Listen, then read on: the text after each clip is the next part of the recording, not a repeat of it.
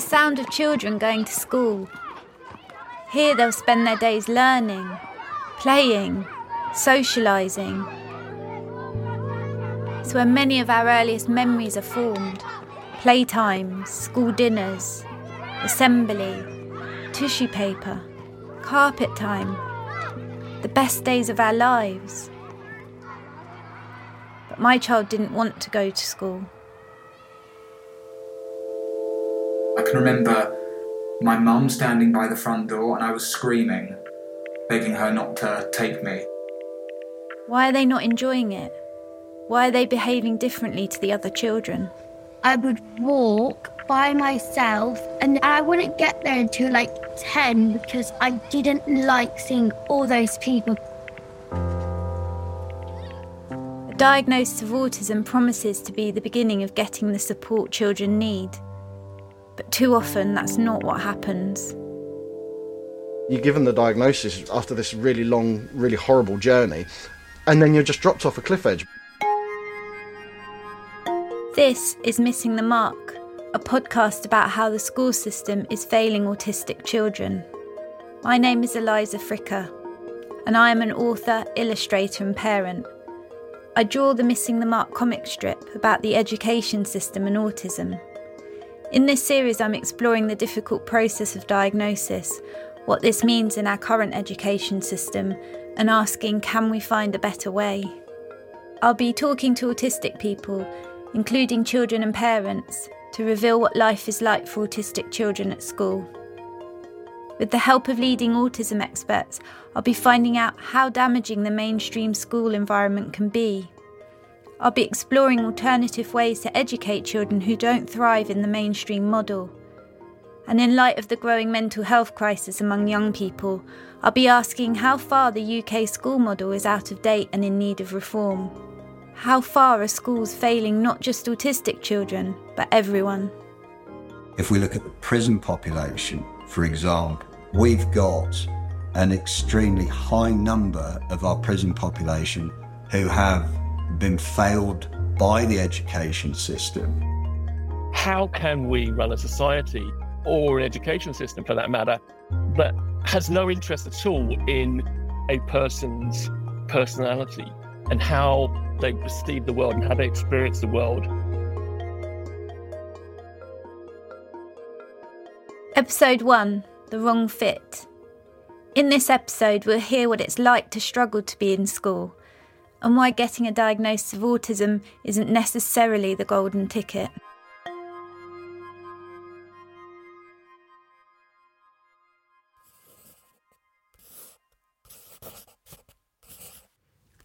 So I was just drawing our experiences, and it was really to help me process what had happened over those years. I think a lot of the time I probably found it really difficult at that time to even articulate how I felt and all of our experiences, because when you're in that system and you're really stressed, you're just trying to get through it. This is one I use when I do talks about school anxiety. And this is very early on going into primary school. And it was a really lovely little primary school, actually. And they were very, very kind, all the teachers. But my child didn't want to go. In this picture, my child is hanging on to me. And I say, you learnt ways to hold the handle of my bag so tight it was impossible to break away without hurting you. That was often the position we were in the mornings, trying to get my child into school who didn't want to go in.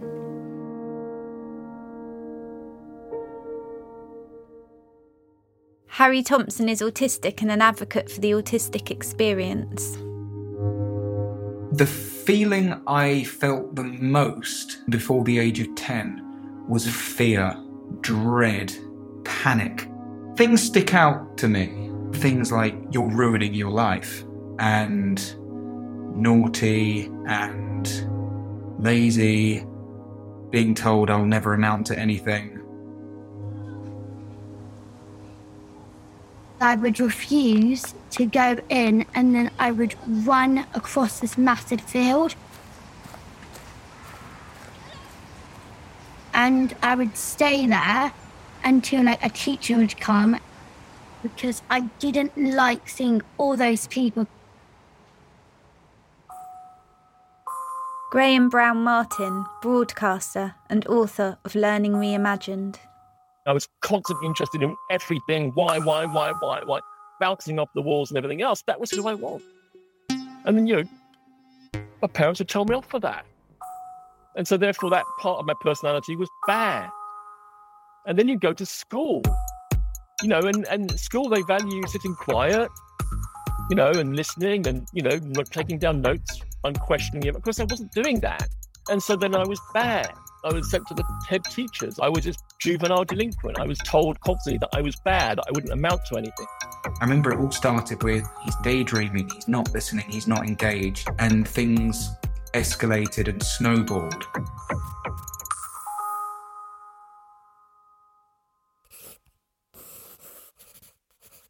This is the first thing that I drew, which was just using old photographs of when my daughter was little. And these are photos that I was just looking through and remembering that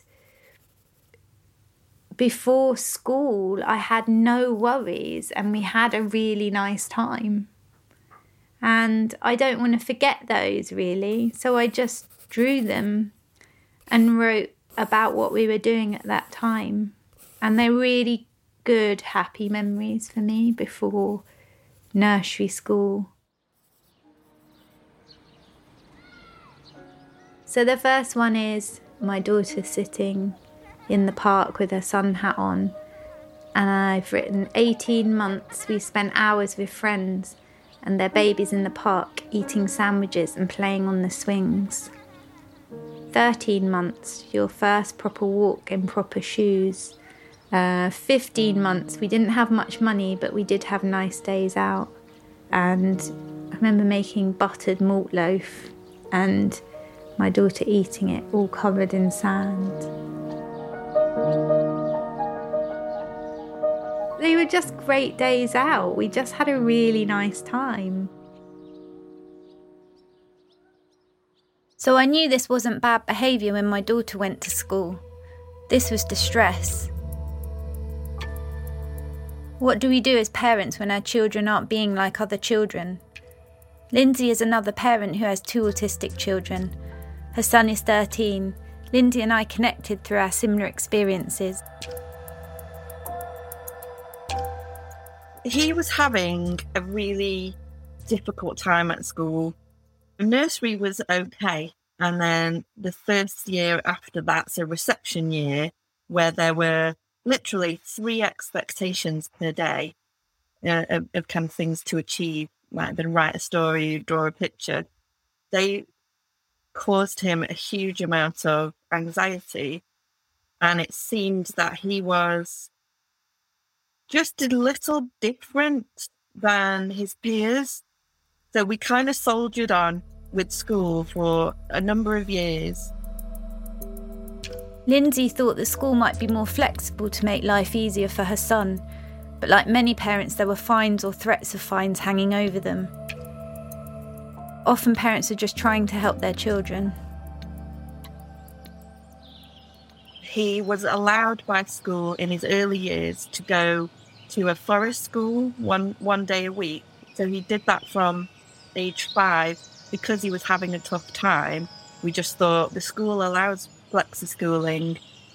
So when the school stopped allowing a flexi-school policy and fined us, we basically said we're not going to stop sending him. It's right for him. And we appealed and the school turned down our appeal and they fined us for carrying on sending him. So in the end, to avoid prosecution, we took him out of the forest school and sent him full-time to his primary school. Things went downhill real quick after that. We ended up with what people called school refusal that I'd never heard of, and him not wanting to go to school and starting to say worrying things about depression and wanting to die. And at that point, school started to take notice.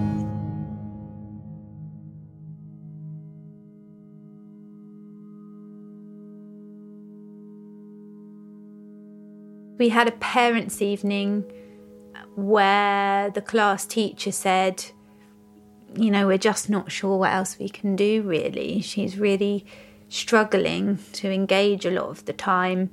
And we were seeing not just distress behaviour at the drop-offs in the morning, but on the way home as well. And I read an article that was in the Huffington Post, and it was by a woman, and I think it was called A Letter to My Daughter.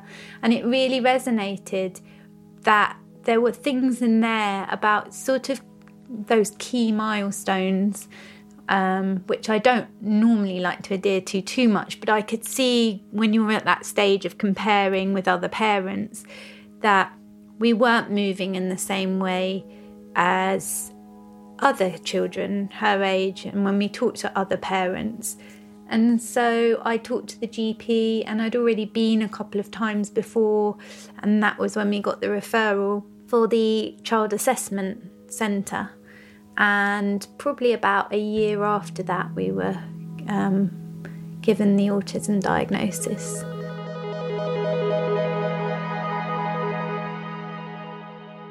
Dr. Naomi Fisher is a clinical psychologist and author of Changing Our Minds. If your child is struggling in school, then sometimes the school will say that they think that maybe this child would benefit from a diagnosis. So I used to work in a neurodevelopmental clinic where we did these diagnoses. And basically the current process is that parents will be put on a waiting list, or children will be put on a waiting list. And that waiting list varies depending on whereabouts in the country you were. When I was in London working, it was 2 years that people were waiting for that assessment. And the diagnostic model is a medical model. So this isn't just for autism and ADHD, but it's for a whole range of different mental health problems. And they work from the assumption that people have symptoms which indicate that they have an underlying disorder. So, for example, if you have diabetes, you'll have symptoms of it. We can identify from those symptoms. We can then do blood tests to test whether you actually do have diabetes, and then we can identify that you have an underlying problem which is causing the symptoms. So the same model is applied to behaviour. So we'd say, okay, do you have all these different ways of behaving? Okay, you probably have. It used to be actually have. Now people talk about it a bit differently, but have ADHD or you have autism, as if it's some kind of underlying disorder. And that is the medical model. The DSM-5 manual defines autism spectrum disorder as persistent difficulties with social communication and social interaction. And this includes sensory behaviour. Basically, it's a list of problems. Deficits in social emotional reciprocity, ranging, for example, from... It's a list of things that you might not do the same as these other children who we perceive as being typical. Emotions or affect. To failure to initiate... And if you meet enough of those criteria, you'll get a diagnosis. Deficits in non-verbal communicative behaviours. It is an arbitrary system in the sense that we don't have evidence that there is a particular group, a distinct group of children or young people or adults who meet criteria who are different. Gestures, to a total lack of facial expressions and non-verbal communication. Deficits in developing, maintaining and understanding relationships. And what we do is it's basically a long developmental interview with someone like me, with parents, and then the child does an observational assessment with somebody else. And then we collect lots of documentation from school, from different people who work with child, different reports, if they've seen a speech and language therapist or an occupational therapist. We bring all of that together. We look at it all and we say, yes, we think this person meets criteria for diagnosis, or no, we don't think this person meets criteria for diagnosis. Schools don't have enough resources to help everybody who seems to need help. So the diagnosis work is a kind of gateway. They're a way of saying, yes, this level of need is high enough is higher. Schools will often not do anything until there is that diagnosis. As a parent, you think this is, going to open those doors. Yeah. But then alongside that, we had a narrative that was saying they'll be fine. Often it'll be talking to parents in a, you need to do something about this way, or they'll be suggesting that the parents need to go on a parenting course, or that there's no problem. If the parent says this child's having really distressed after school, really distressed before school, but they appear to be fine in school, then the school will say, well, obviously the problem must be at home. Either there's something wrong with your brain, in which case we'll diagnose it, or it's your fault. And that's the brain or blame dichotomy, which Professor Mary Boyle has written about. So parents feel very blamed often. If their children are unhappy at school, their children aren't compliant at school.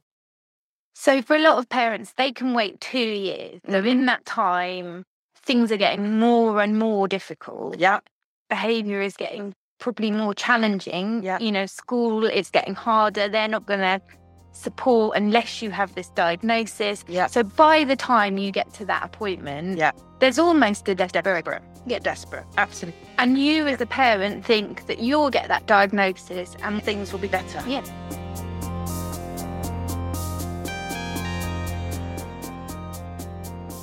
I remember thinking that now people will understand. My child will be less judged, and so will I. People will understand that there is more going on. It wasn't our fault. Our children are not just naughty. Diagnosis can bring understanding and support, right? Dr. Chris Bagley, psychologist, lecturer at UCL, and Director of Research at States of Mind, an organisation that provides young people with the skills and support that is required for them to thrive in the world.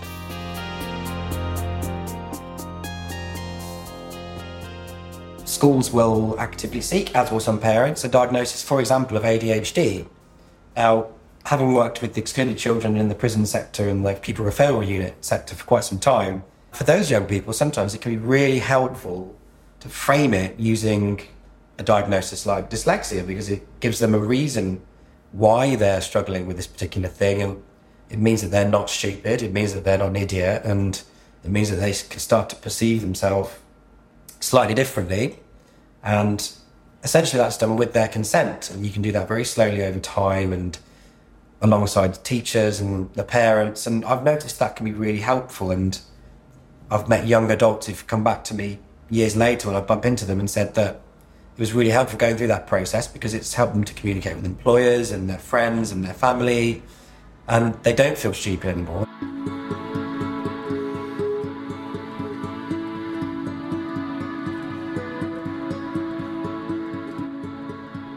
The assessment felt like a breakthrough for us. I wanted this diagnosis for my child because I wanted more understanding. Here's Lindsay again. I think it's probably fair to say, because I was thrilled that somebody was taking it seriously, thrilled that I wasn't making it up. I was happy that we were in a system that, for me, would give us perhaps some answers or some resources. It helped, I think, for him to know that I was taking it seriously, that he was struggling, he was going to be diagnosed. And I think that was going to be important for me as proof that what we were experiencing was not me making things up, because that had been kind of leveled at me, that he wasn't being just difficult, that he wasn't being, kind of dramatic, and that we were going to need more support because I was really struggling. So my nerves were hanging by a thread, and I knew that something else was going to need to happen in order for us to survive. Our assessment was several hours long, and at the end of receiving the diagnosis, we were given some printouts about autism. And I remember thinking, is this it? Shortly after, we were sent on what would become one of many parenting courses.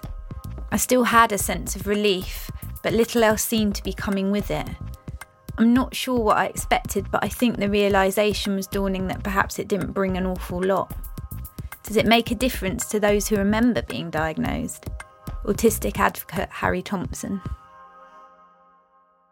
I don't think so. I mean, it's actually a very difficult question for me to answer, because if a parent asks me, is a diagnosis important? I'll say yes. But even when I was officially declared to be neurodivergent, many of the teachers didn't necessarily care enough to look into what that meant. And I wasn't that fussed about receiving all of these diagnoses at the time, probably because so little happened in the way of supporting me. And I thought, well, what's the point? Because there's such stigma attached to these, quote, labels, unquote. And I feel that as a teenager, I was mostly preoccupied with friends and validation. And if being autistic or ADHD was going to make me appear weirder than I already was, then I wasn't going to mention it to anybody. And I didn't, for the most part. I wanted the diagnosis to bring acceptance and understanding, flexibility. But instead, I still had a child who was sitting in the corridor. So I got more meetings, more parenting classes, and my child got more visual supports. So why wasn't it getting any better? Kieran Rose is an autistic consultant who offers training from the autistic perspective. For him, the problem is the diagnosis is seen through a lens of deficit. The implication there is that there's kind of a gold standard human being that everybody's measured up against. And if you have flaws in some way as they're perceived in being that gold standard person, then you're broken in some way and you need to be fixed in order to push you towards being closer to that gold standard person. What it should be is validating. What it should be is this is recognising who you are as a human being. But we very much focus on what are perceived as weaknesses, when actually we can reframe those weaknesses, in inverted commas, and we can look to strengths as well, and which is something that's very rarely done with autistic children. Autistic people are people who have broken communication methods, are broken behaviourally, and are broken in terms of how they move physically, how they think, they feel. Everything is pathologised when you're autistic. You're given the diagnosis after this really long, really horrible journey, and then you're just dropped off a cliff edge.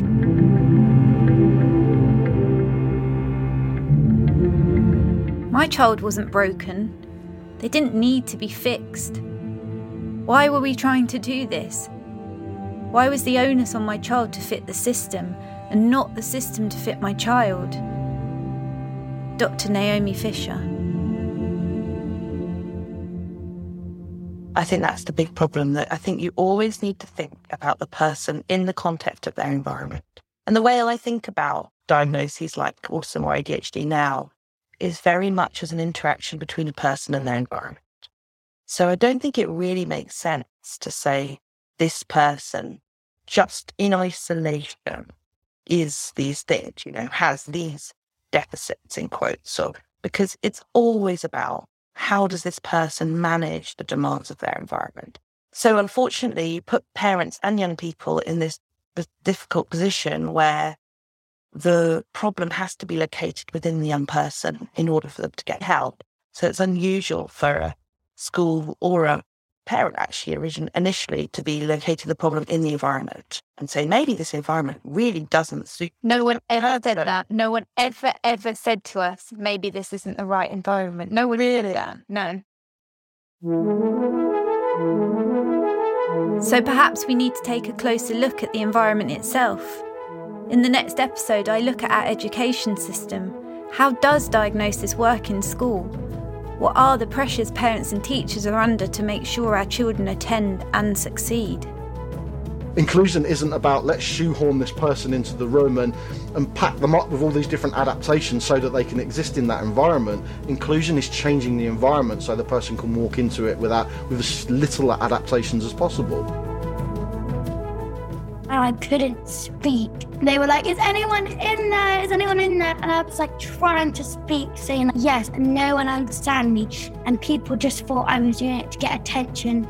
I hate the school. It feels like trapped. It was like you're glued to a seat and no one would listen to you.